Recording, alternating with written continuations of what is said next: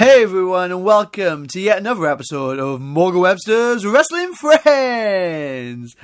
As always, I'm your king of the mods, Flash Morgan Webster, or for the next 45 minutes to the hour and a half, who knows, however long I decide to gabble on with my guest this week, I am your host, or as I like to see it, facilitator through these chats, discussions, gatherings. You know me, I absolutely love to use that word, don't I? Gatherings with your wrestling favourites, or as I like to call them, just like the show is named, my wrestling friends.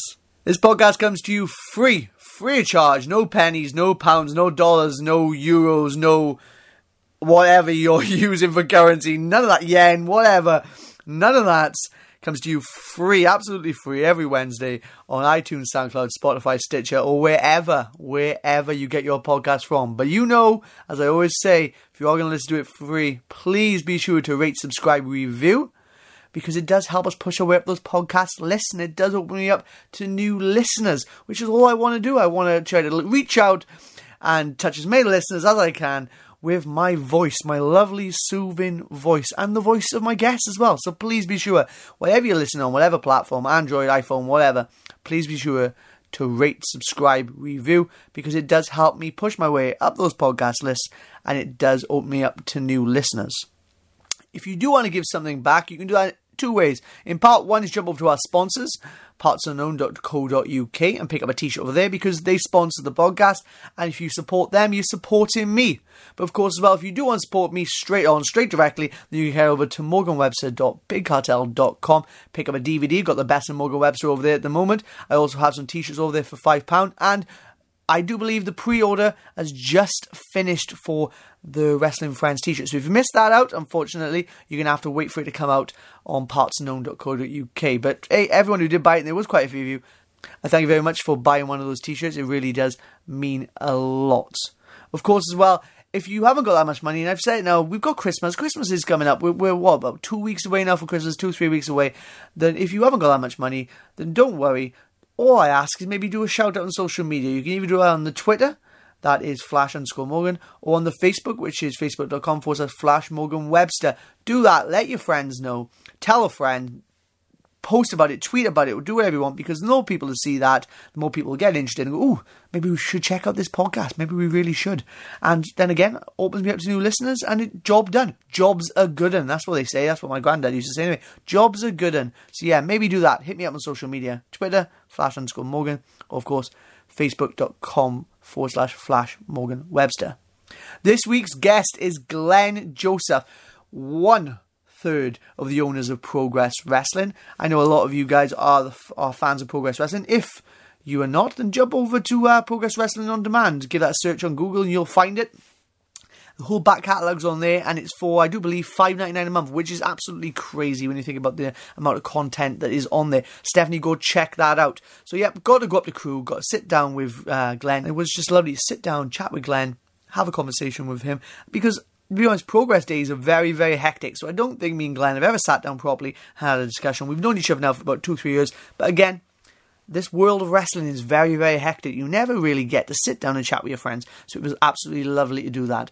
I also had some great news as well. Went to the physio this week and got to do some judo rolls. This is why I'm very excited, very, very excited to start off the podcast this week. Judo rolls. So excited. And I'll explain why. Judo rolls, rolls in general, are the fundamentals of wrestling. It's one of the first things you ever get taught. So to be able to finally get back to doing some judo rolls means I'm officially got my foot back in that door.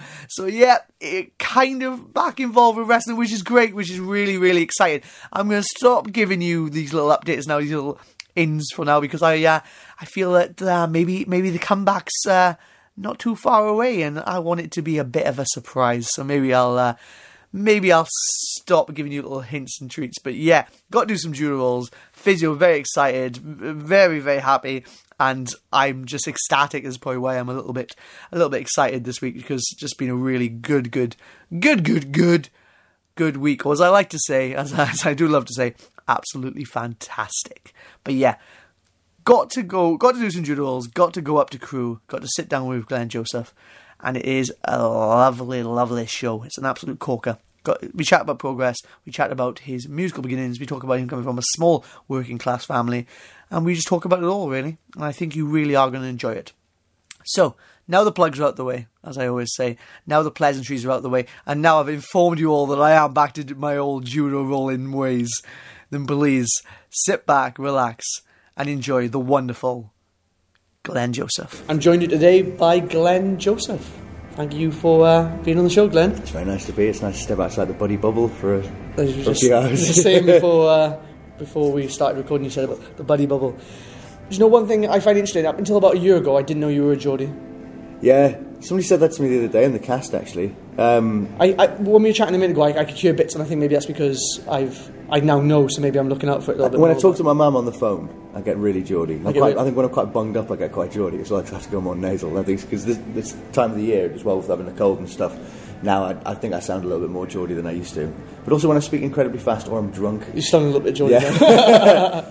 I just had too much coffee. Yeah, no, I was born and raised in Newcastle and moved away to train when I was 18, so I lived there for 18 years. So I trained in Guildford, which is where most of my accent disappeared, because they told me, you're very difficult to understand and you need to receive pronunciation, which for those who don't know, RP is basically like not the Queen's English, not heightened RP, but it's a very particular way of speaking how English people are meant to speak, how Americans think we speak. Okay. Basically. Apart from we've got better teeth. And they told me you never get any work as a Geordie, there's only Billy Elliot you'd be able to do and what have you. All of my voiceovers I've done since I've graduated in Geordie, because it's really difficult to replicate. A lot of people go Pakistani, a lot of people go Welsh. If you don't speak... That is very true, yeah. Same with people try and do Welsh as well. Yeah. Like, it goes very Indian, it does, yeah. So... I should have just ignored them, but they kind of beat it out of me for 3 years, and so I had a very, very neutral accent and have done since then, really. So it's quite useful for doing accents, because if you've got a neutral voice, then you can kind of replicate other ones much easier. Yeah. But yeah, like it'll get to 4 o'clock in the morning, and all of a sudden people will be like, "Why Ant and Deck?" You let them in. But yeah, so I went to Guildford until I was 21, and then moved to London, where I've lived for the last 11 years.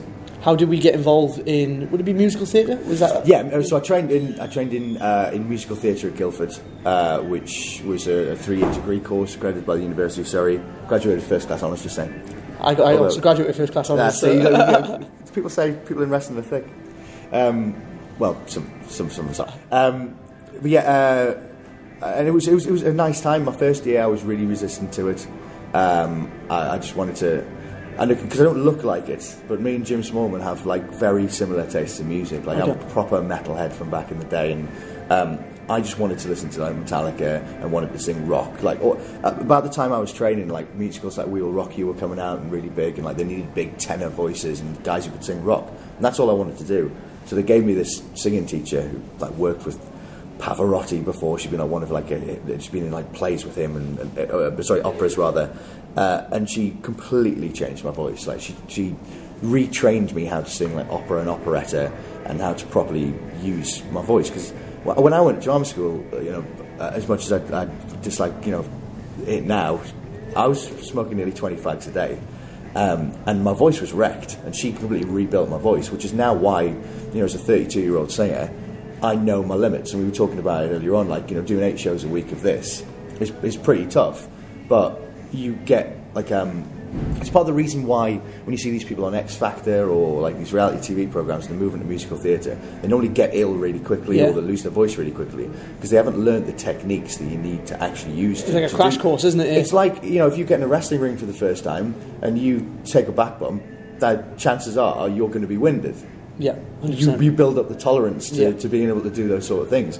I now am lucky that I can build up the tolerance to doing a 2.5-hour show 8 times a week, which is great. But I'm now getting into that pocket where I'm like it's career transition time. So I'm starting to direct a bit more. I'm directing over Christmas this year. But the years of playing a 19-year-old boy, let's be honest, they're behind me already. I'm only just getting away with it at this point. Good lighting. Yeah, great lighting. Once you put the glasses on, nobody can see the cracks. It's fine. But yeah, so that's where we're up to now. So I've been on Buddy for on and off for the last 8 years. There's some other musicals as well, Dreamboats and Pega, lots of acting music stuff. Because nowadays, when I graduated, it used to be that you had to be a triple threat actor. You had to sing, dance, and act. Okay. And now it's got to be that you play instruments as well, because so many shows now are actor-musician shows. And it's because there's not as much money in theatre as there was years ago, because the kind of golden generation of theatre goers are, for want of a better term, literally dying off. And even if you look at what's on in the West End now, a lot of it are like tourist musicals. They're like stuff that's more branded internationally, like Aladdin or The Lion King or Mamma Mia. You don't get as much like good, exciting new theatre or musical theatre going into bigger theatres. That's in the fringe. It's kind of the equivalent of, for those who think that the WWE is a little bit sterile, they'll go, maybe I'll go and check out independent wrestling. Got ya. That's where the new, exciting stuff's coming through in the fringes of like old Edinburgh. It's not necessarily in the West End, which is the same comparison with what a lot of people who are independent wrestling fans think about wrestling. Got you, all the Oscars in the movies and stuff like that. Yeah, exactly. Yeah. Sometimes you can go and watch an indie film and be like, that completely changed my life. Or you can sit and watch, I don't know, the Girl on the Train and go, that book was better. Yeah, exactly. No, I like that. So where does this love of musical theatre come from? It wasn't really. It was my first love was wrestling. Then it was music, and I only got into acting because I was playing rugby a lot, and I was kind of being groomed for a career in rugby. Well, I started off as a prop because I was a chunky little kid, and then I grew into myself, and I played as a second row for a little while. Then I played as a blindside flanker, and then I got quite rapid, and then I started playing as an outside centre, which is interesting because for the county, my inside centre was Toby Flood, who then went on to play for England. Yeah. And like, it's really weird watching the telly now to go like, look at my career, musical theatre and wrestling, and then Toby's ended up playing for England. And I'm like, he used to be crap. Could never throw a dummy. So rugby was properly what I was into, and I went to Newcastle Royal Grammar School for 2 years, which was really not my scene. But it was because it was rugby, and it was great education, the private sector, and my mum, she won't mind me saying this, she pulled me out and put me out of private schooling and put me into Tynemouth College, and I said, is there a reason why you don't want me to keep going to private school? And she said, yeah, because it's turning you into a bit of a twat. I was like, fair enough, Mum. I mean, I don't think it was it wasn't the people around me. It was just there were certain ways that they educate people that perhaps was less human than my mum wanted to. Okay. My mum, we came from Benton in Newcastle, which it was great for somebody there to go into the Royal Grammar School, but it was, aside from rugby, I didn't really working class area. Yeah. Well, I mean, Newcastle on the whole is a very working class area. I mean, it's very modernised, and lots of the areas are gentrified now, but there's still a lot of poor areas in the northeast, and it's kind of like where the kinship with my missus, of course, because she's from Middlesbrough, that's the same kind of thing. So Smuggies and Geordies feel like that same kind of empathy towards each other, because there's still a lot of people on the poverty line there, and a lot of people who don't have the opportunities that I've had, which is why I'm entirely grateful now to be living a dual career as well, because not only do I get to do the love of theatre, which came from going to Tynemouth College, and I met my drama tutor there. She got me involved in doing a pantomime there, and then I did some plays, and then I auditioned for drama school, and by hook or by crook I got in. I think they would just take a punt on me at that point, but incredibly now we sit here with 32-year-old Glen, who's had a 10-year career in musical theatre, and gone, well, sometimes you have to take a punt on someone. Do you know what I mean? So musical theatre kind of came about.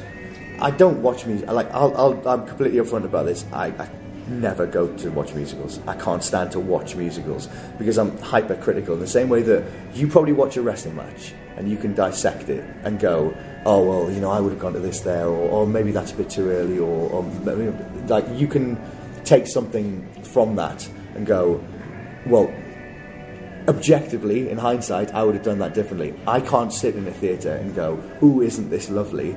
I'm looking at the lights, I'm looking at, is the sound design off, are the costumes right? And not, that's before we even get to is the acting shite or not. So, I can't sit in the theatre and watch it because it's not entertainment to me anymore. And being in the entertainment industry sometimes can ruin your enjoyment of the industry that you're in. Well, I think it's totally the same. If I go watch a show, I will sit and pick it apart and say what I think should happen, what shouldn't happen. And I went to my first WrestleMania last year, and the in-ring action was the least. And this kind of comes to where my position is in Progress as well. The in-ring action for me was the least important. I didn't watch the wrestling. I watched the producers on the floor, and I watched the way that they were interacting with the referees and what the referees were getting in their ears, and how the commentators were being fed, and what was being run around the ring, and where the lighting guys were, and where the pyros were coming from, where the lights were coming from, where the spotlights were coming from, and how the sound was kind of engineered into such a big place. And I just sat there like a kid at Christmas going, this is incredible, because I'm not often in this environment. And I could have just sat there with a pen and paper going, if we ever got to this level, how would I put this together? But I find that part of it fascinating. The theatre of wrestling is really what I love. It's the theatricality, the storylines, how characters, for want of a better term, interact with one another, why they interact with each other, what you kind of drip feed for the future, the crumbs you leave in the past so that then you can hark back to them.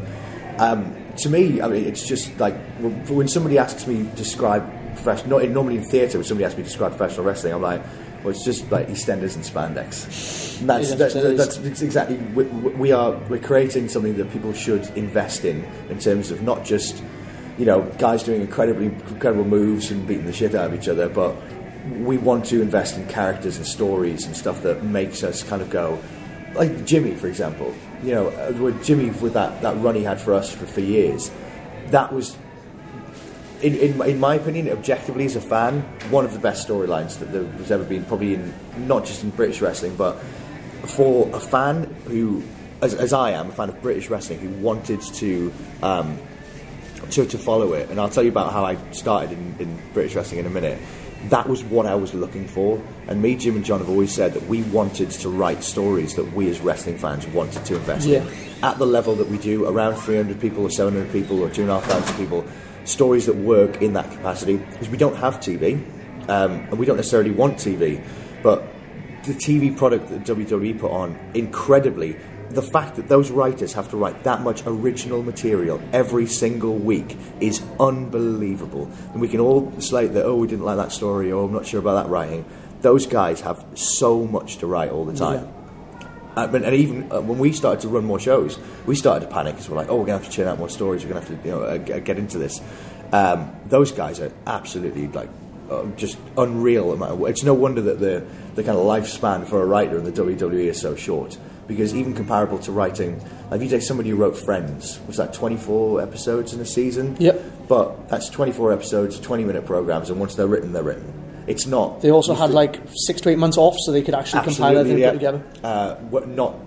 You finish on Monday, then you go, right, so where we're going Monday, where we're going the Monday after that, where we're going on the pay-per-view, where we're going, there's other stuff as well that they've got to think about with building up, other little brands and superstars and all the other shows that go Injuries on. and... Oh, yeah, absolutely. I've always said that as an independent professional wrestling promoter, one of the things I'd love is if you just gave me a roster of people I knew I would have for a year, and that way you can write these incredible stories. Being an independent wrestling promoter is slightly different because you never know who you're going to lose to injury, who you're going to lose to the big boys. Yep. Because that's the nature of the beast. And similar to Gabe Sapolsky, I am never ever going to step in the way of somebody moving up to make a shit ton of money in wrestling because it's out there. And at the moment, we're getting to a level where we could maybe go full-time in the future, but we're not there yet. I'd love to be able to offer people full-time contracts. That would be great, and then make my life a lot easier because then you've got people who are nailed in. You can write stories for them. And again, injuries, that's got to be. If you're a writer for the WWE and you're writing something down for, I don't know, somebody's story arc for 6 months, say Seth Rollins, for example, and you've this is nailed, this is going to be amazing, we're going to build to this all the way through the summer, and then we're going to get Survivor Series, and then we're going to pick it back up and go to WrestleMania with it, and then he blows out his knee on the house show. You've got to be just throwing your papers in the air, do you know what I mean? And I'm not saying that we're devaluing somebody getting injured, it's just that guy has that job with those personnel, which is why The Miz is my favourite wrestler, because The Miz, you can guarantee, And I loved the whole segment that he had with Daniel Bryan. And I thought that was absolute money. Yeah. Dear God, if Daniel Bryan could still wrestle, that would have been incredible. But I thought he was a very astute work or shoot, or it doesn't matter what it was entertainment. But him basically saying the reason why I work the way I do is so that I can work every single day and not hurt myself. And I remember sitting there going, wow, nobody's ever actually said that from the WWE perspective. Nobody's actually said, yeah, I was a product of reality TV, but I work incredibly safe. And guess what? My shine's my entrance anyway, so... That's all it needs. So where does this love of wrestling come from? I went to see, after WrestleMania 9, which was the first WrestleMania I ever watched, which I must have watched it until it started to get marks on the cassette tape. I watched it so many times. It was the greatest WrestleMania of all time, but it was my first. It was your influence WrestleMania? to it, absolutely. And a friend of my dad used to tape them off Sky Sports, which we didn't have at the time. Then I used to do them to me. Yeah.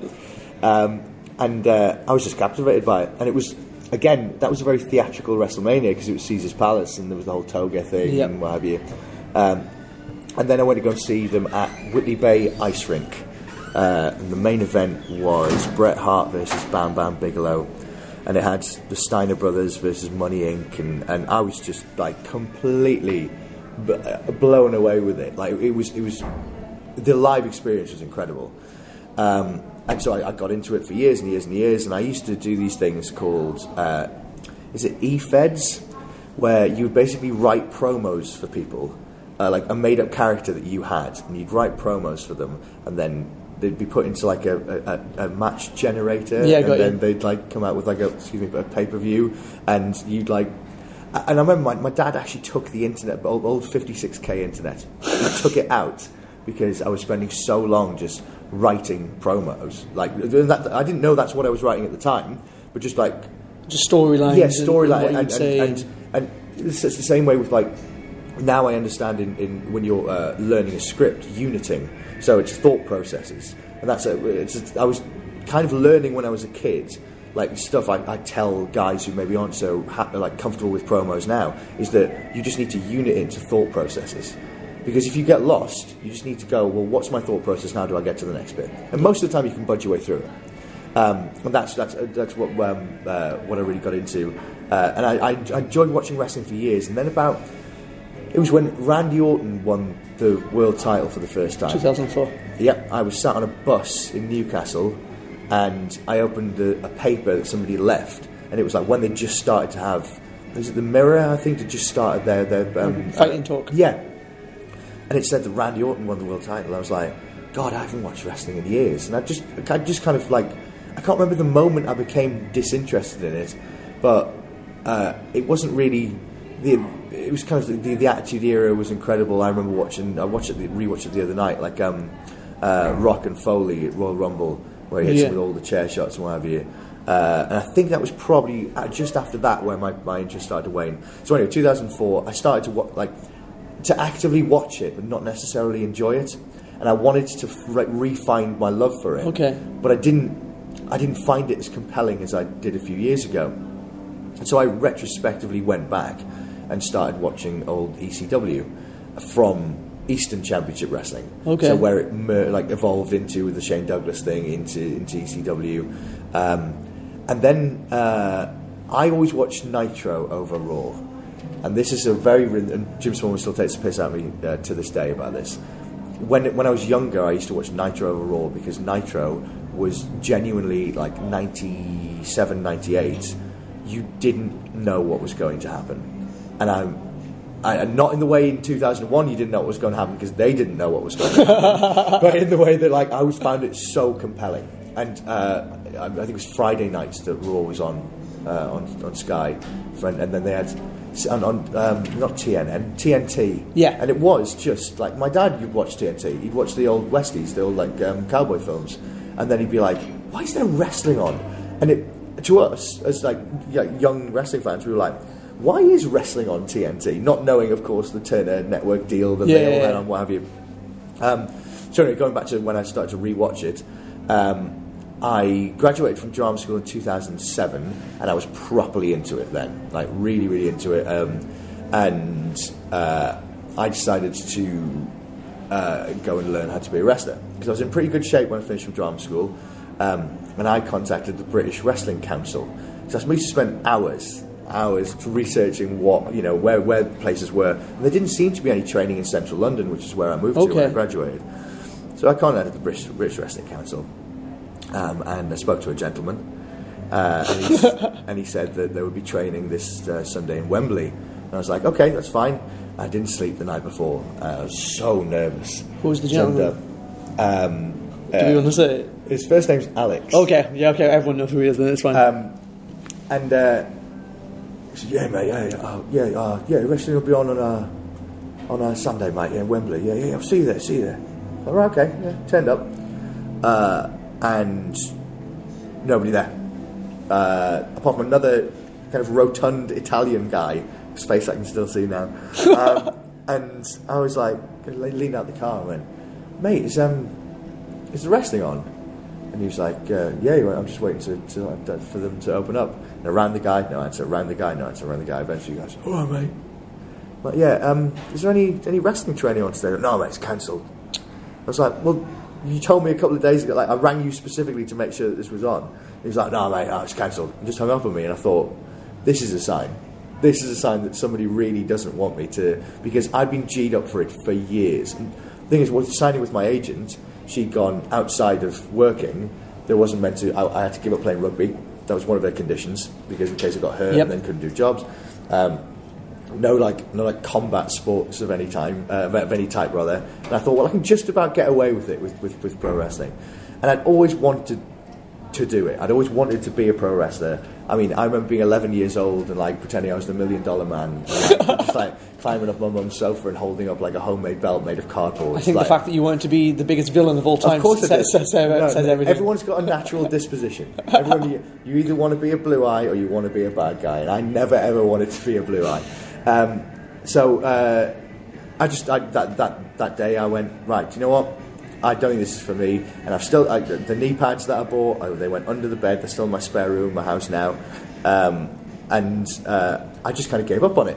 But I went to shows, and I tried to see British wrestling as best I could, but the only ones I could get to were RQW at York Hall. Okay. So I'm one of those people who paid to see, I think, Madman Manson. Of course Madman Manson was on the bill. With a tin of pineapple chunks, because he had whoever was promoting at the time, probably the same guy. I said there was like Harvest Festival theme or something. It was like a charity event. Okay. So that if you donated like tinned goods, it was like free entry to the show. And I remember I watched Sheamus O'Shaughnessy versus Drew McIntyre. I think it was like a 30-minute draw or something, and it was just an incredible match. And I was just so disappointed. There were so few people there. This is at York Hall, and now Andy Quilden, man's filling York Hall all the time, and turning people away. Yeah, absolutely. And then the next time I went to go see the Great Muta, and I was just like, you could almost see like when he took the mask off and blew the gimmick out and looked around. It's like, fuck, is everyone? This is weird. And that kind of. It started me thinking about British wrestling, because I'd read a little bit about 1PW, and I'd become a little bit of like an internet wrestling fan at this point, and I'd read about the stuff that had gone on there, and it just blew my mind that, because coming from the theatre industry, we have so much in place in terms of health and safety, and in terms of looking after people, in terms of how producers treat directors, how directors treat casts, how company managers treat casts, how we all interact with each other on tour. So then when I would read about the goings-on in wrestling, I was like, how do people get away with this? Like, for years it seemed that people just got away with shafting people, or going, oh, we didn't make much on the door, so I can only pay you this much.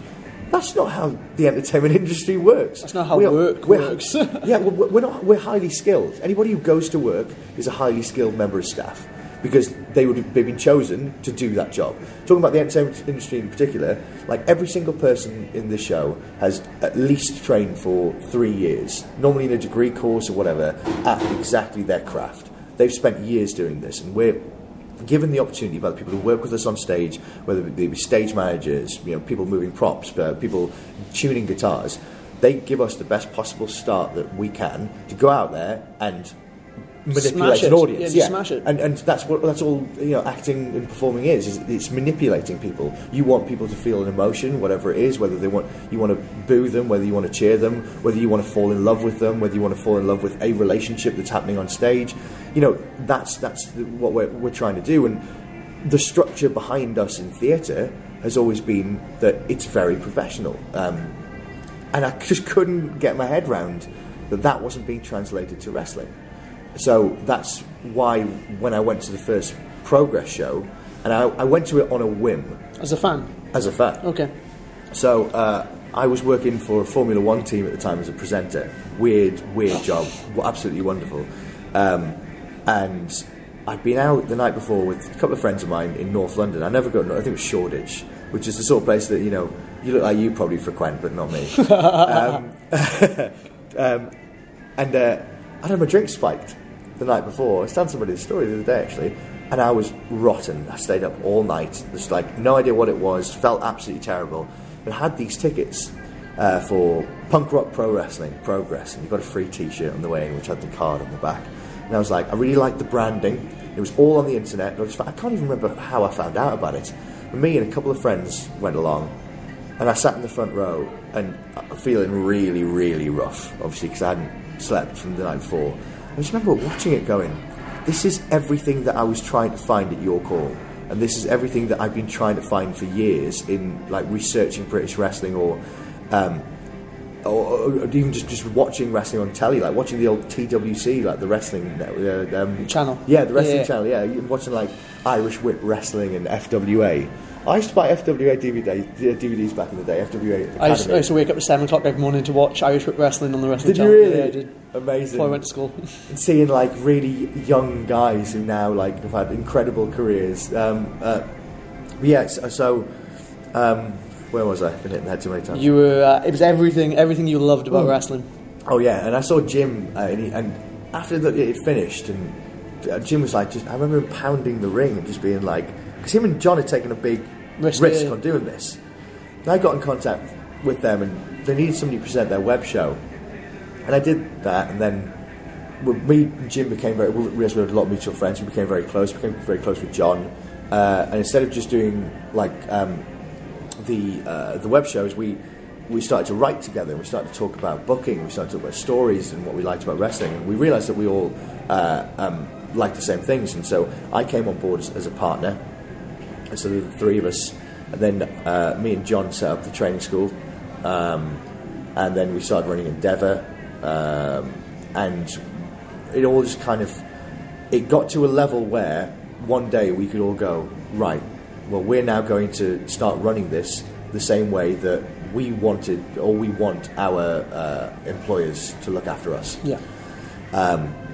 And we've tried as best we can within the confines of everything we've done to be a professional wrestling company. And I think that what's happening now in British wrestling is that the spotlight is on us, and we've discussed this before privately. Spotlight is on us so much from the big boys that we have to do business the correct way, because there is no room for people to just go, oh well, we'll quote unquote get away with this, or this'll do. It has to be run with respect to the guys who wrestle for us, with respect to the guys who film for us, who do everything from every level.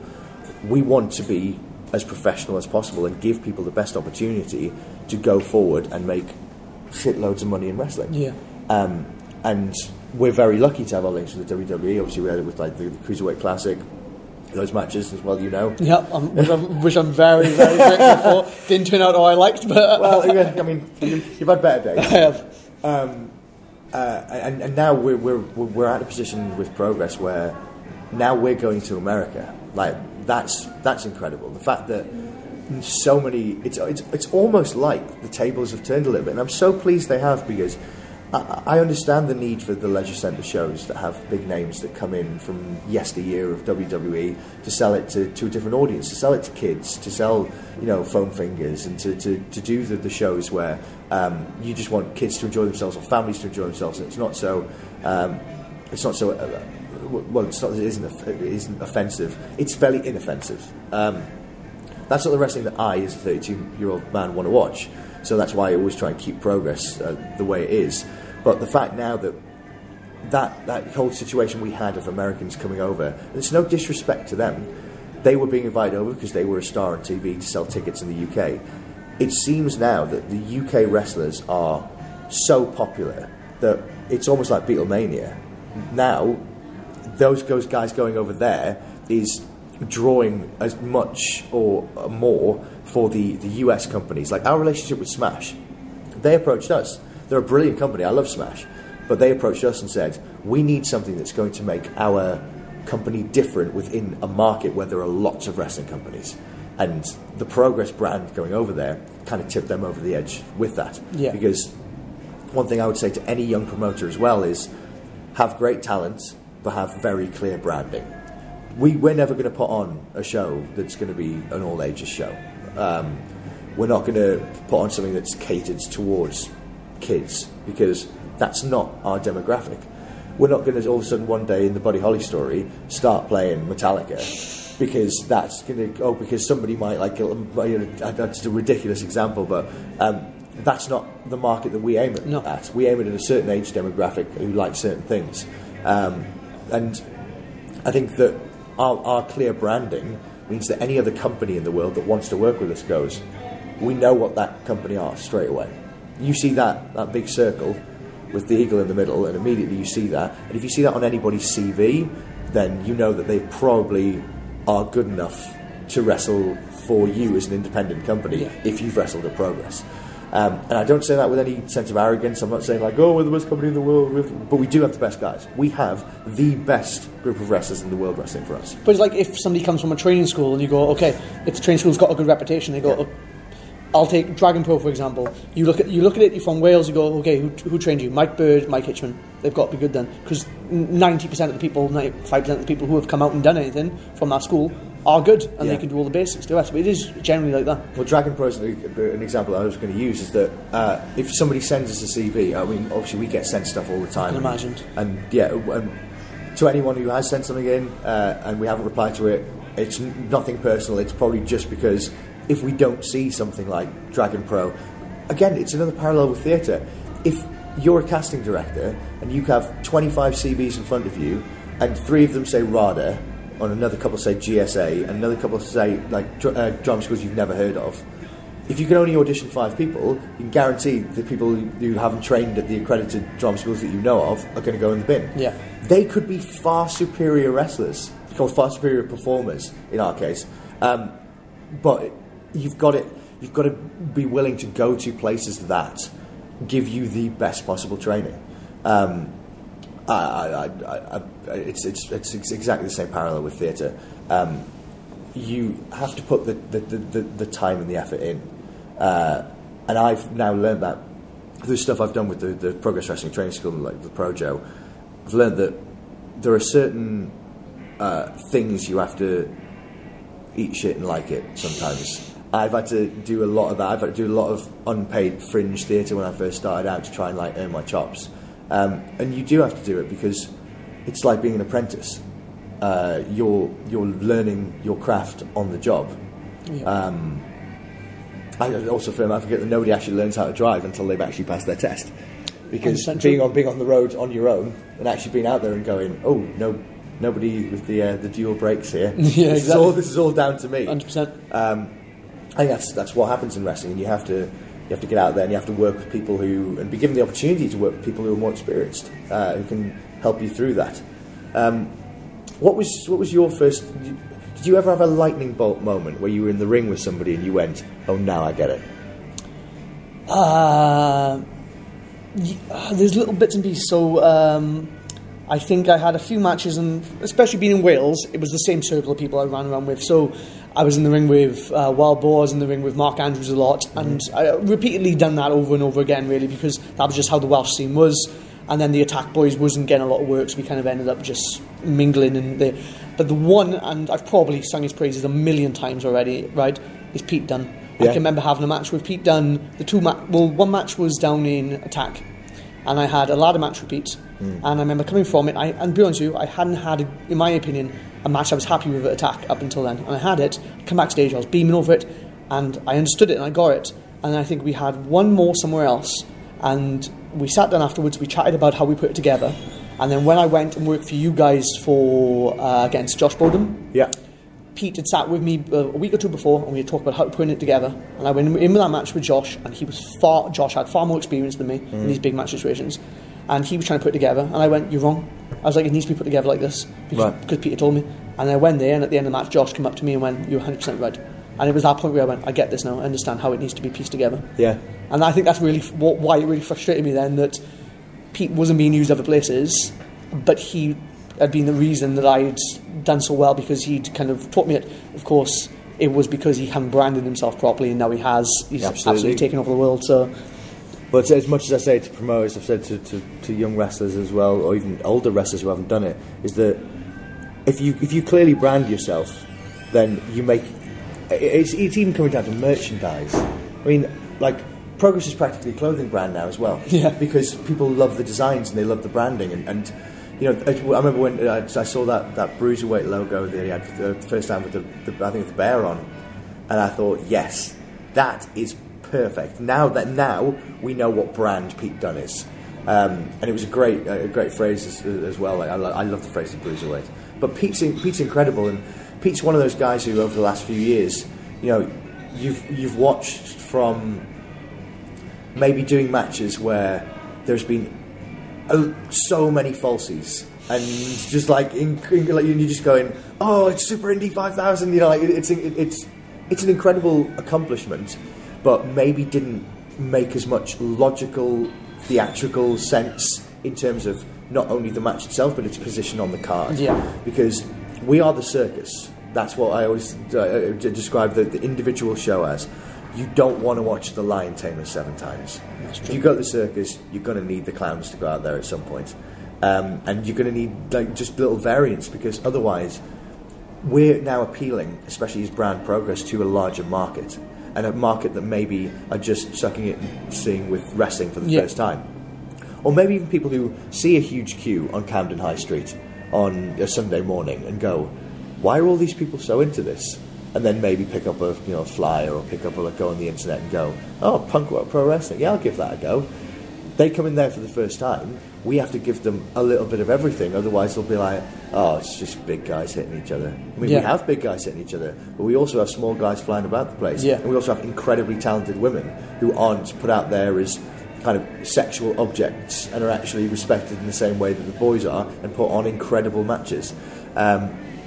And then you've got your characters as well, the likes of, and don't say just characters to demean their wrestling ability, but brand Jimmy Havoc, incredible. Brand Marty Skrull, incredible. Brand Mark Haskins. Those kind of like those main event guys, at least at the moment for us. And obviously Mark's injured at the moment, and those are really clear things that you can invest in straight away. Brixton was a really big kind of headache for us, because we knew that potentially 1,000 people there had never watched it before.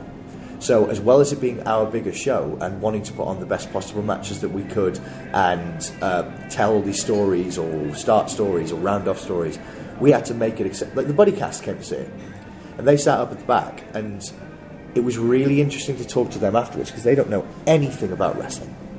And they, like Kerry, who plays my wife in this, was like, and she texted me during the show saying, when do the girls come back out? And I was like, they're only going to be out once. She's like, no, I want more girls wrestling. And I was like, okay, cool. She went, and then I explained to her about, well, there are like wrestling shows where they're all girls, and you go and see them, like Eve, for example. Yeah. And she was like, okay, I'll check them out. And I thought, that was interesting for me, that she just caught onto that and went, oh, I enjoyed the women's match, so I'm going to go and find that somewhere else. And it's a little like, from Progress, she's now like going to see others, whether she has or not. But then you could also think to yourself, okay, if that's the case, because you always build into your head, okay, you have a women's match on the show, but now you could look forward and go, okay, so we're going to have 2 women's matches next show, or going forward, because it's not just an attraction. It's something that somebody really enjoys, and you can put 2 on. Yeah, and they hold their own amongst the rest of the men as well. Do you know one of the things that the Buddy Cast remember the most from Brixton? Go on. was Pete and Trent giving everybody the finger. And literally, even before the last show in Clear Lake, when the curtain's down, the whole cast from that Brixton show, it's just become like a throwback from there. Everybody will flip each other off just as the curtain goes up, and they will start playing. And it's come from that, because they said it was what, and this is why those little things, like Austin drinking beer and throwing middle fingers, that's branding. Yeah. And that the whole middle finger thing with like Trent and Pete, and obviously it's gone on from the evolution from Regression and Paul Robinson as well. That was what they remembered. They didn't remember people getting dropped on their heads. They didn't remember people going through tables. They remembered 2,500 people giving Trent and Pete the finger back and going, "This is incredible. This is like gang culture." And those little things, those little moments that you create, that lightning in a bottle, that tiny little moment could resonate with somebody more than diving off the top of a cage or getting dropped head first through a table. If you've got something, and again, it's the theatricality of it, or it's those little nuances. Trent is an incredible character. Trent Seven's my favourite character in British wrestling at the moment. For the little things, like before he punched Tyler in the face, if you watch him, first time he'd ever just turned his moustache down. Those tiny little things that you may not think as a wrestler mean a lot, but to somebody who is seeing it for the first time, or moreover, somebody who's really invested in wrestling and loves it, those are those little bits they wait for. Those tiny little moments where they go, that's lightning in a bottle. And it's that sort of stuff that people like William Regal and Gabe Sapolsky and Triple H, that when they see it, you may be able to do everything in the ring as better or as good than anyone else can. But if you've got that little something that separates you from the pack, that's marketable. Just want to take a minute from our conversation with Glen Joseph this week to chat to you about Parts Unknown, who of course are our sponsors. PartsUnknown.co.uk offer a massive range of exclusive wrestling merchandise from some of the best in British wrestling. The likes of Jimmy Havoc, New Nation, Ryan Smile, Pastor William Eva, Martina the Session Moth, and of course yours truly have exclusive wrestling merch over there at great prices. So if you're a wrestler and you're looking for the best place to maybe design, print, and even stock your merchandise without you having to do any of the work but be cutting at some of the best prices around, or maybe you're a fan looking for the exclusive merchandise from some of the best in British wrestling, then head over to Parts Unknown now and either place order or sign up today. Oh, and if you are a fan looking for the best bit of kit, be sure to use the promo code FLASH for a cheeky 10% off. Thanks, Parts Unknown. You've tore it apart. Do you love watching British wrestling on demand? Do you wish there was a one-stop shop for all your favourite British indies with only a 1 monthly payment? Well, now there is. UKWrestlingOnDemand.com. The only on-demand subscription service designed to give you as many UK wrestling companies in one place for a fixed price of just $3.99 a month. See every show from Pro Wrestling Chaos, including documentaries and Q&As with Chris Hero and Hardcore Holly. Every show from Triple X Wrestling. Yeah, that's right, Triple X Wrestling.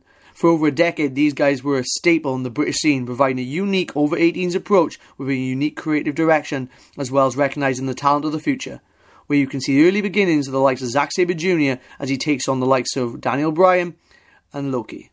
A newly added UPW with their latest show featuring Japanese legend Ultimo Dragon.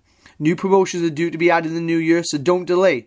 Sign up to UKWrestlingOnDemand.com today for a unique experience at a one-off price. Thanks UKWrestlingOnDemand.com. You've tore it apart. You've seen the Ciampa Gargano versus Revival match from there. My absolute favourite part of the entire thing is they cheat behind the referee's back, he rolls out and then he grabs the tag rope just as the referee turns back around so they can tag back in. So literally all they're saying is, we've cheated, now the referee's looking, we're playing the game. So he could have just put his hand out and tagged, but he made sure he grabbed back that tag rope so when the referee turned back around, it looked like they were playing the game. Yeah. And literally I just sat there going, they are geniuses. Absolute geniuses. There's a lot to be said for that. My little things recently have been anything that Jericho does, because he's a panto villain. You know that he's brilliant, but you invest in him because of the wonderful gimmick of the gift of Jericho, the scarf. And one of my favourite moments in wrestling this year, again, is not from a wrestling match. It's just where Kevin Owens took the scarf off him and then threw it away. Like, those tiny little things that just come from... I tell you what, and this is with all respect to the WWE, you don't learn that in the Performance Centre. You learn that in independent wrestling in front of a crowd. And you learn those little things that make you as a character, give you nuance based on experience. Falling on your arse millions and millions of times. Messing it up loads of times. Like, I play the guitar behind my head in this. You better believe I've played that thousands of times wrong before I played it right, like, perfectly. And I remember the first night I played it the right all the way through and went, well, that's it, I've done it now. Like, that's ridiculous. But so many times it went wrong, and so many times, like, in rehearsal. That's why there are rehearsals in theatre. That's one thing that I find difficult to separate sometimes in independent professional wrestling and theatre, is that there isn't a director as such at our level. Whereas sometimes I think that for the benefit of the show, there should be a director. There should be somebody who is actually putting together the show with everybody in a room together. But again, when people are travelling from all over the country and it's on show day, it's never as easy as having a cast assembled already. So you work within the confines of what you're given. And the other thing's rehearsals. So for me, if I was to be going into the ring now, I would have to, Macho Man Randy Savage, rehearse everything beforehand in order to create magic. But that means that I wouldn't be able to work on the fly with the audience. Yeah. And that's why I have the utmost respect for yourself and all of the boys who do it, who just put some together and then go, right, the rest will leave to the audience and work off the crowd. That to me is phenomenal. And I can't work like that. I have to go on stage and work to a script. Yeah. Same thing with stand-up comedians. I have a huge amount of respect for Jim, because the time I've watched him perform and he's just taken something and riffed with it, I sometimes go, if something goes wrong in the show, I can do stuff on the fly, but I can't just do an entire sketch based on somebody's occupation or somebody coming in late. But again, it comes back to experience, because the longer you do that, the more opportunity you have. For the 3 times you've tried it and it hasn't landed, the next time that it happens, you'll go, I know exactly what to do here. And I think that's the same in wrestling. That you need to be putting yourself out there and watching as much as possible. I know that it's fine for me to say that I don't watch wrestling. I watch the bits in between wrestling. That's because those are the bits that I invest in as a punter. Those are the things that I want to embellish in progress, because those are the bits that link everything together. And I want it to be story based. Me, Jim, and John are great as promoters together, because we all bring something different to it, and that's why I think it works. I want it all to be theatrics. Jim wants it to be incredibly strong wrestling, and John wants to make money. Which is good. Which is good. And also that's another thing as well. We treat progress like a business and run it like a business, because the more that we can do that, the more chance there is that we can give people a better, even just to a very base level, a better wage than they're getting, or maybe even a retainer, or eventually a contract. There's something that has just not been. Mark Dallas is absolutely killing it with ICW, and again, I look at them and go, they're doing it the correct way. The business structure is correct, and they're now going to be in next week in front of how many? 5,000. Speaking to, and this will go out afterwards, but speaking to Coach Tripp, he turned and said that at the moment it looks like they should hit 7,000. That's incredible. I'm going up north to see my missus, so I wouldn't get a chance to see it. But it's like the people in British professional wrestling sometimes want to stir the pot as well. Just remember that if everybody's doing well, there's more eyes on all of us, and that's incredible. And your conversation with Joe Coffey was talking about Fergal coming back. Like, that's unbelievable, ridiculous. I remember because I'm meeting Fergal quite close, and messaged him that immediately after that happened, And he was just like, yeah, mate, it's mad. Absolutely mad. And he sent me a video of the reaction. I think one of the boys had taken the video of the reaction. And me, as a wrestling fan, went, that is unbelievable. Those moments, and Mark did such a good way of setting it up. It was like absolutely fabulous.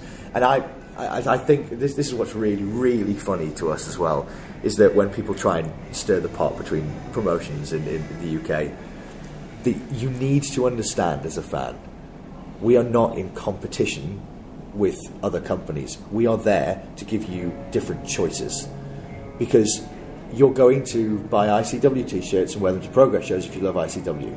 And you're going to buy Progress t-shirts and wear them to ICW if you love Progress. But that isn't you going, fuck this company. It's me going, I love British wrestling. And that's what's happening now. People love British wrestling. And I don't think any one promoter who's worth their salt in this country has anything bad to say about other brands who are killing it. Andy Quillen's killing it. Stephen Flutter's killing it.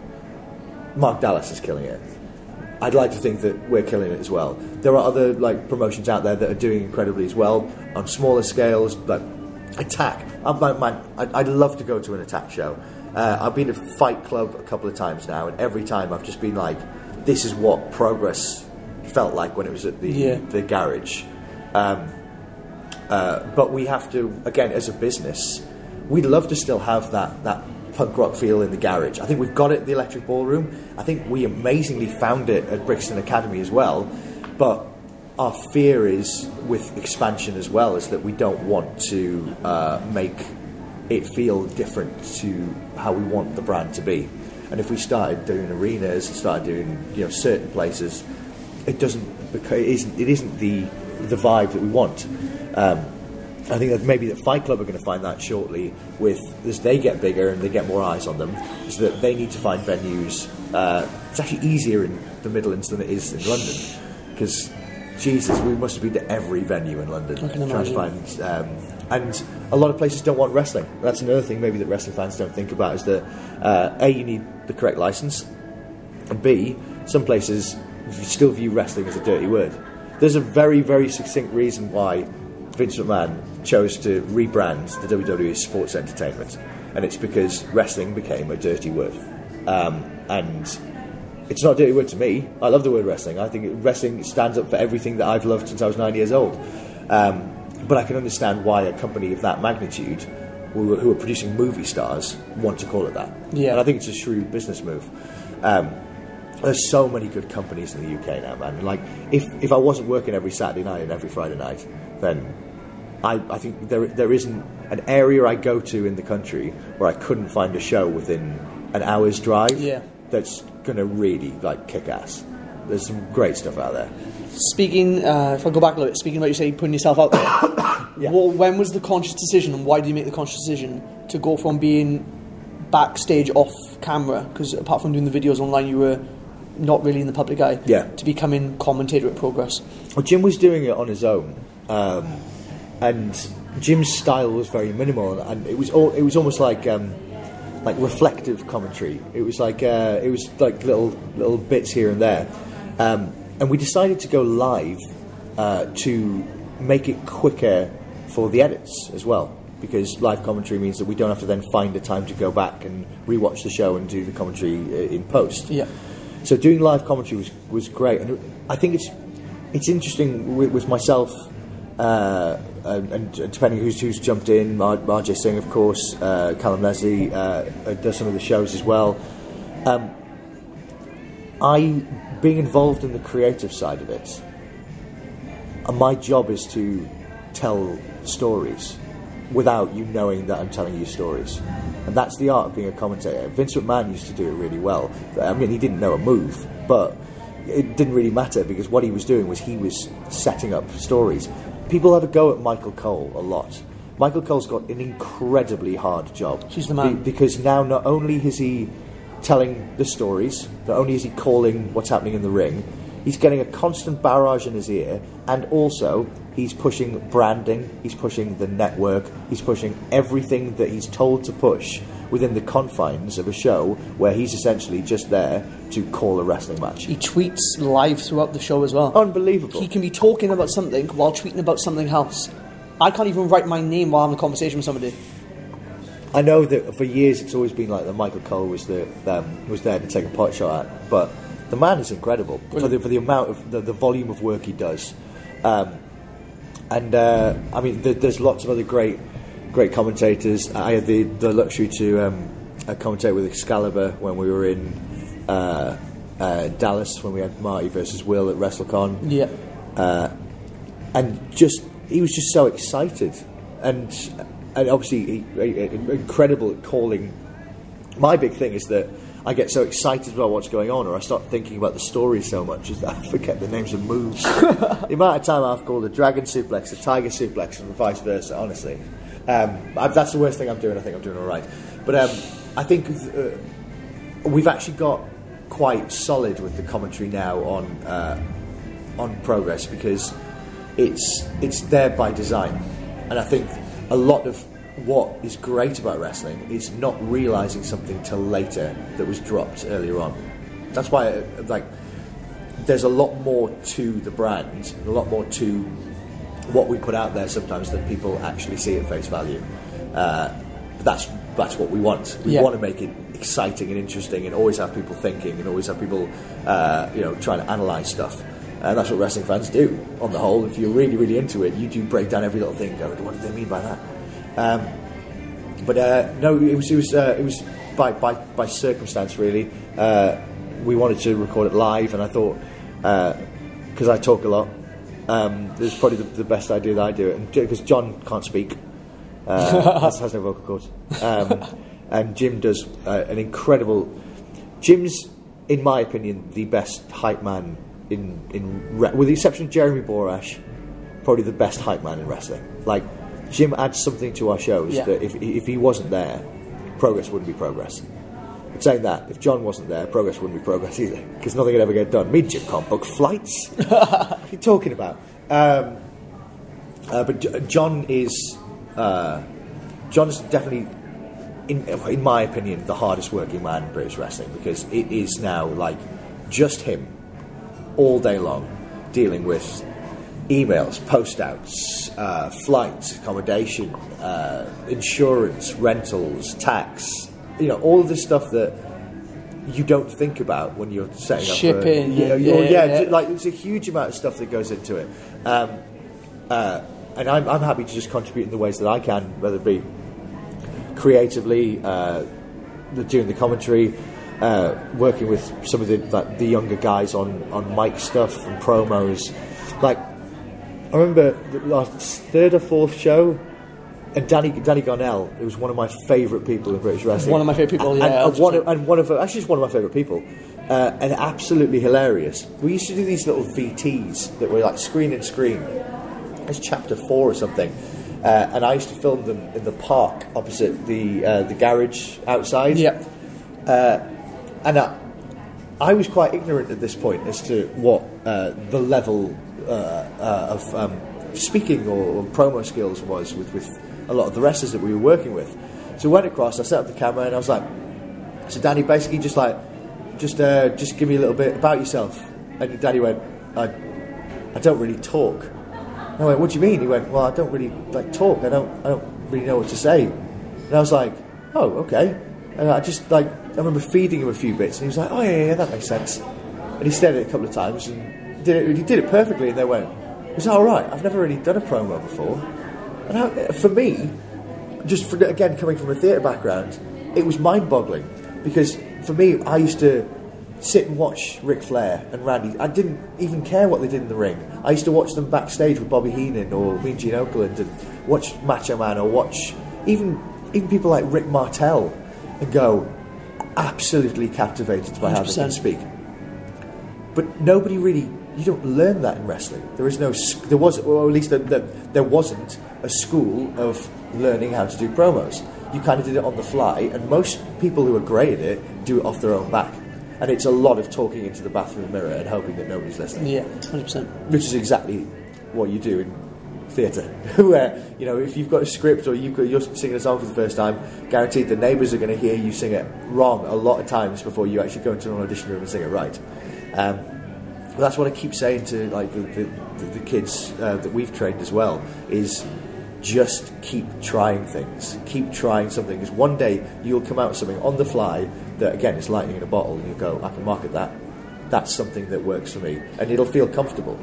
I was reading a book recently called How to Find Your Own North Star, and it's basically it's a self-help book, really, but it's about how your body will actually physically react against something you don't want to do. Like if you're in a job that you hate, you're eventually going to get sick. And you're going to get sick because you're just not you're not going towards something that you want to go towards. You will one day get a rush of blood to the head when you say something in a promo and you go, light bulb. That's it. That is what. But you're not going to, you miss all the shots you don't take. So you've 100%. Got to keep trying to do that. And promos for me are probably the biggest part of wrestling that I enjoy the most. Again, it comes from my background. But if you look at the way the WWE are working with people now, Dusty used to do those promo classes, and I remember when we were crossing, me and my wife were crossing Orlando, and we were staying with Fergal, Finn Balor, for a little while, and he was talking to me about promo classes. He was just I never had this. Completely mind blown to have Dusty Rhodes sit there and break down what you were saying. And Dusty's one of the best promo guys of all time. Now they have this system in place at the Performance Centre. I'm very excited. We've been invited over, and I'm looking forward to going, just to see this wrestling university that there's never been before, or finishing school for a lot of the guys as well. Obviously, Jack Gallagher over there now as well, very well. Tommy End's over there now, Damo's over there. We are having to, in British wrestling, work very hard to replace guys we're losing. So we need to be working with these young kids to get them to a level where not only they can wrestle for the for the big guys, but so that they can wrestle for us now, and the fans will have the same investment in them, in characters, as they have done with Jimmy and Tommy and everyone who's come beforehand. But on the whole, I think it's an absolutely fascinating time for British wrestling, and long may it continue. And who knows, maybe we'll be running some big American venues that people are very excited about next year. Well, speaking about that, you are going over to America for WrestleMania. Yeah. So how did that come about, and what can we expect from that? It came about by a meeting with Gabe Sapolsky at WrestleMania last year. It was one of those dirt sheet meetings. It's the first time I've ever been on a dirt sheet where there was a picture of me. I tweeted it out very deliberately. Me and Gabe shaking hands at this meat raffle. No, what was it? It was a barbecue or something. I think it was the Terry Funk barbecue, and we removed ourselves from plain sight for about half an hour. We had a chat about what the future held, and did we want to do business together, and how we could benefit each other, and what have you. And we've become pretty close, quite good friends now. And he invited us to come over and do the Super Show, the WWN Super Show, and then it came about that they wanted to do our own Progress show in Orlando over the WrestleMania weekend, and I went to the shows last year, and it's an incredible vibe. If anybody hasn't been to WrestleMania or WrestleMania weekend or experienced the indie shows, absolutely incredible. This relationship with Evolve, is again a kind of, not a fast track to the WWE, but it's opening a lot of doors that in the past have been pretty far shut. Joe Coffey mentioned, it's mind-boggling to think that a guy who was the biggest champion in WWE a few months ago, is now coming back to work the biggest independent wrestling show that ICW are having on, in Europe in decades. Yeah. That sort of stuff now. The landscape of wrestling's changed, and I think it's going to continue to change in the future because again, it has to be put to the way the corporate structure is in the WWE now. With Triple H being involved, and with some other people in the team there, being more actively interested in independent professional wrestling and more open to the idea of it being beneficial to them and also being beneficial to us. If they kill the independent scene, then they kill their feeder. I think the idea behind myself and Gabe doing business together was that we wanted to, again, they wanted to be associated with Brand Progress. We wanted to be associated with Evolve because it has such a well-respected global reputation. Yeah, absolutely. And you can just look at their talent roster and go, well, that's not dissimilar to the type of stuff that we're putting on. What we now need to do is get everything finalised, but there's going to be some big surprises. There's going to be some incredible matches that you are unlikely to see anywhere else. And yeah, it's going to be the start of something very, very exciting. And not just for us, but I think also for all of the talent that's involved. Because those shows over that weekend are going to basically bring a lot of people who maybe weren't in the American eye, like, firmly into it. So there's a whole new generation, for want of a better term, of British wrestlers who people haven't seen, that people are going to leave and be wearing their merch by Sunday afternoon, probably to WrestleMania. So we're really excited about it, and Gabe's a great guy to do business with. Really enjoy discussing stuff with him. And there's other stuff in the future, and I think that we're trying to balance our workloads at the moment, myself and Jim in particular, because we don't want to spread ourselves too thin.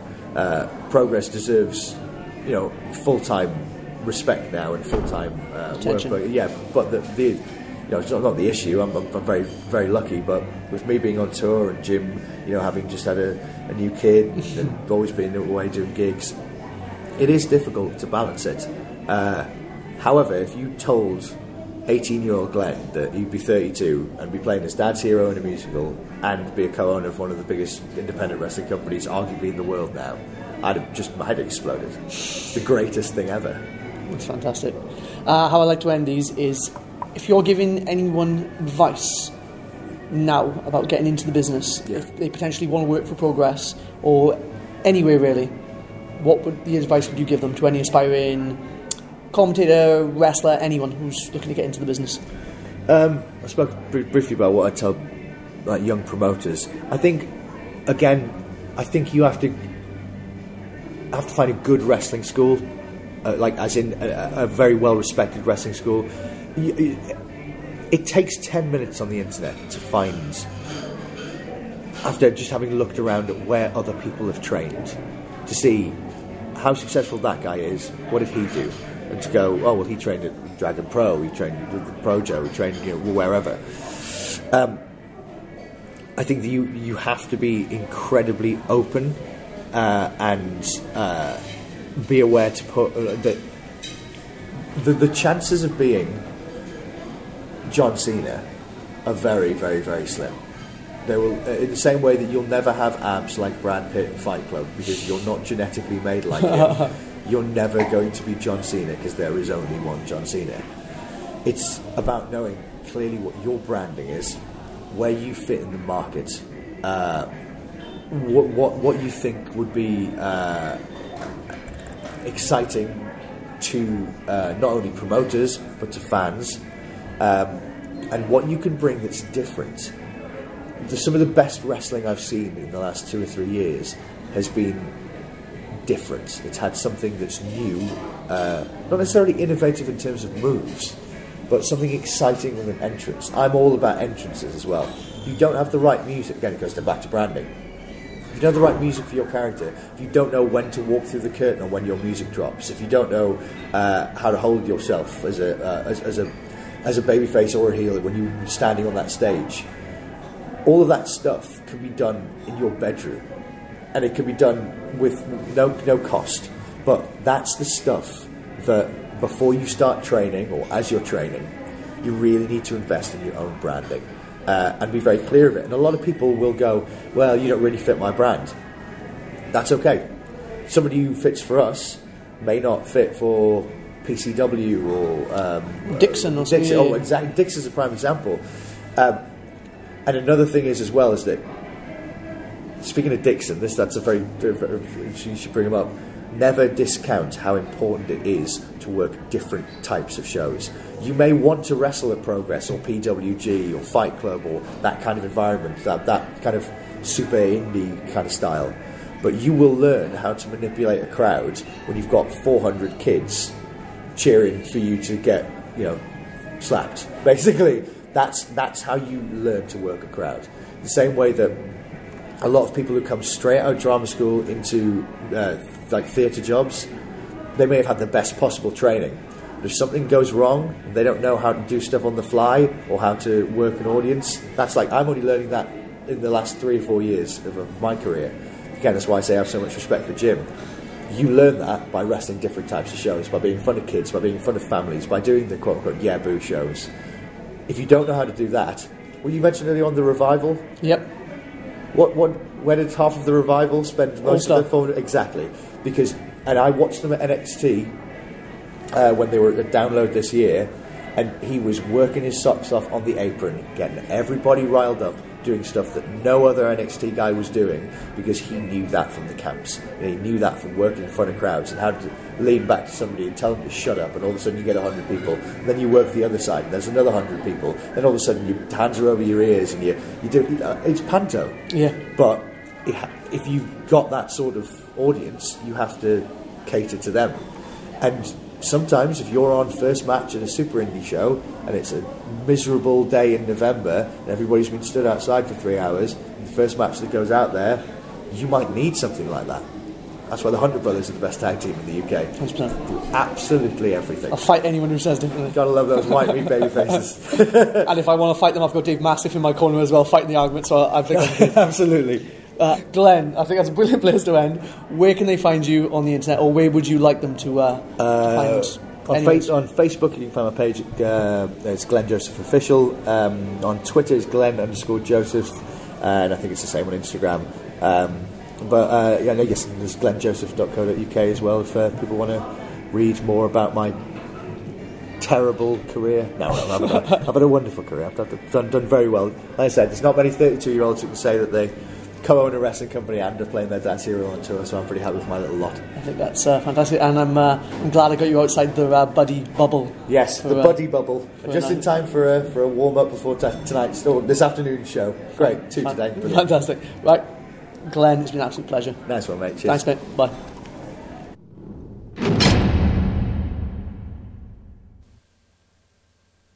Glen Joseph, everyone. Glen Joseph. Really, really enjoyed that. As I said at the start of the podcast, I've known Glen now for about 2 years, but because Progress is so busy, we never get to sit down and spend more than about 5 or 10 minutes. Sit down with an hour with Glen, listen to his backstory. Was absolutely fantastic. He was already on board, of course, with Progress before I came on, so I didn't know any of this backstory. I didn't know the fact that he wanted to be a wrestler or even tried to get involved in the business that way. And I think that's crazy, because I just thought he was somebody who loved wrestling and then got brought on because he was an actor. How wrong I was. Really enjoyed sitting down with Glen, and I hope that it's been a bit more of an insight to you guys as well, because it was a big eye-opener for me. So yeah, I know that Progress are going to go from strength to strength. I know they have some big stuff planned next year. I know that after we turned the recorder off, we had a little bit of a chat that was only for our ears, and they've got some big things coming. I'm itching to get back in that ring, get back in that Progress ring, and I'm very excited to see what 2017 holds for Progress. Big things coming, and all thanks to Glen and John and Jim. But they're a well-oiled machine. Everyone plays their part, as he said, and I don't think Progress would be as successful as they are if it wasn't for all 3 of them bringing something very different to the table. So yeah, absolutely fantastic, a real pleasure. Thanks, Glen. Appreciate you being on the show. Next week's guest is Iestyn Rees. That's right, people. Big Lads Wrestling makes a return to the podcast. We've had Rampage Brown, we've had Joe Coffey, we've had Dave Mastiff, and now we're going to get Iestyn Rees. So Big Lads Wrestling making a big return to Wrestling Friends. I'm very, very excited about this. Got to sit down with Iestyn Rees at the ICW a couple weeks ago. And to be honest, I've known Iestyn for quite a long time now, probably about 6 years. I got to know Iestyn as I broke into the business in Welsh wrestling, and I spent many a car journey with Iestyn and many a locker room with him. And to be honest with you, a lot of these stories that we discuss next week, I knew quite a bit of it, and it was really easy for me to navigate through that conversation and pick up the parts I really want to talk about. But again, sometimes you have brief conversations, or the bell's ringing, or you're trying to plan your match, so you can't really sit and chat. So I kind of really want to got my shovel out, and I dug into these conversations, and I really want to pick into them and find out a little bit more. And to be honest, at the start of the conversation, it's a little bit robotic. I hate that word, but it is a little bit robotic. It's very much like an interview, which I did not want, and I could tell that it was just because I think Iestyn was trying to be very professional about it, and that's great. That shows the sort of guy he is. But I picked my moment. We start talking about his injury with his knee, and I'm not going to go into too much detail, but it was a big injury, and I knew about it. I got into it, and I really want to talk about how it made him feel, and how scared he was, and just all that. And I think using it, being a bit crafty, that really broke him down, made him open right up, and it turned out to be a lovely podcast, and I think you guys are really going to enjoy it. Again, not a big eye-opener to me, because I knew a lot of the stories, and it's one of the reasons I fell in love with Iestyn, listening to all these stories. So it was great just to kind of dig, open him right up, and let him tell his story for you guys. Because I know there's a lot of stuff you guys want to know, and the injury story especially is very scary, especially somebody who's now come out of surgery myself. But him fighting back off that, hitting goals, and confirming himself as one of the best top men in the country. So yeah, next week you're going to be listening to the wonderful Iestyn Rees. Of course, if you enjoyed this show, as always, you can jump out onto the Twitter. I am at _Morgan, or you can use the hashtag Wrestling Friends, or you can jump over on the Facebook. That is facebook.com/Flash Morgan Webster. Love seeing those posts, love seeing those tweets. Let me know if you're enjoying the show. Let me know your best bits. And as I said to you, this podcast was done because I wanted to be a little bit close to you guys. I want to be a little bit more connected due to my injury, because I don't get to see you as much anymore. So this way is my way of being closer to you. So I love to see those tweets, love to see those Facebook posts. So please keep those up. Well, of course, as well, if you do want to be a bit more discreet, or maybe you want to be band of the week, like this week's band, Pretty Little Enemy, please send me an email over at flashmorgan@live.co.uk. Love seeing those emails. Love seeing a little bit of feedback. Always love when somebody gives me some technical advice, because I'm doing this off my own back. I have no media degree. I have an art degree, so I'm good at being creative, but I don't know the technical side. So yeah, any technical advice, send it my way. Any other advice, again, send it my way, or anything else. If you want to be a bit more discreet, want to send me anything, or if you want to be band of the week, then please send me an email over at flashmorgan@live.co.uk. Love seeing those tweets, love seeing those emails, love seeing those posts. Yeah, thanks guys. So yeah, I guess that wraps up another show. Big thanks to Glen Joseph for being on the show. Really was a pleasure to sit down with Glen and finally have a talk, because as I said, we don't get a lot of time to do that. So yeah, big thanks to Glen. I hope you enjoyed it as much as I did, because it really was, again, one of my favourites. They all seem to be one of my favourites, but they all are for different reasons. So yeah, big thanks to Glen. Also, big thanks to our sponsor, of course, partsunknown.co.uk. If you're looking for a place to design, stock, sell your t-shirts, then please head over there. Paddy and the guys are doing some great stuff. And if you're a fan looking for some t-shirts, maybe head over there and support some of your favourite wrestlers. Let's make this place great, because hey, they're paying me to keep this podcast free. So hey, this just shows how much love they have for professional wrestling and British wrestling in general. So definitely head over there and support those guys. They're doing some great stuff. Also, maybe jump over and support UKWrestlingOnDemand.com. Dave and the guys are doing great stuff over there as well. They're looking for a one-stop shop for British wrestling, and it's $3.99? That's hardly anything. So definitely head over there and check that out, because they've got some great back catalogs, and everyone is adding more content as we speak. So definitely go check those out. All that's left to say really is band of the week this week is a little band called Pretty Little Enemy from Southwest in England. So yeah, if you love Killswitch Engage, if you love Coheed and Cambria, then you are definitely going to love these guys. They're on facebook.com / Pretty Little Enemy. If you give them a search as well on the Twitter, Pretty Little Enemy, you'll definitely find them on there. And the same in SoundCloud. Give them a search, Pretty Little Enemy. So yeah, to play us out this week, we have Pretty Little Enemy with the song Vertebrae. So yeah, always a pleasure. Always a treasure, and this is Pretty Little Enemy with Vertebrae. Bye. Thanks for stopping by.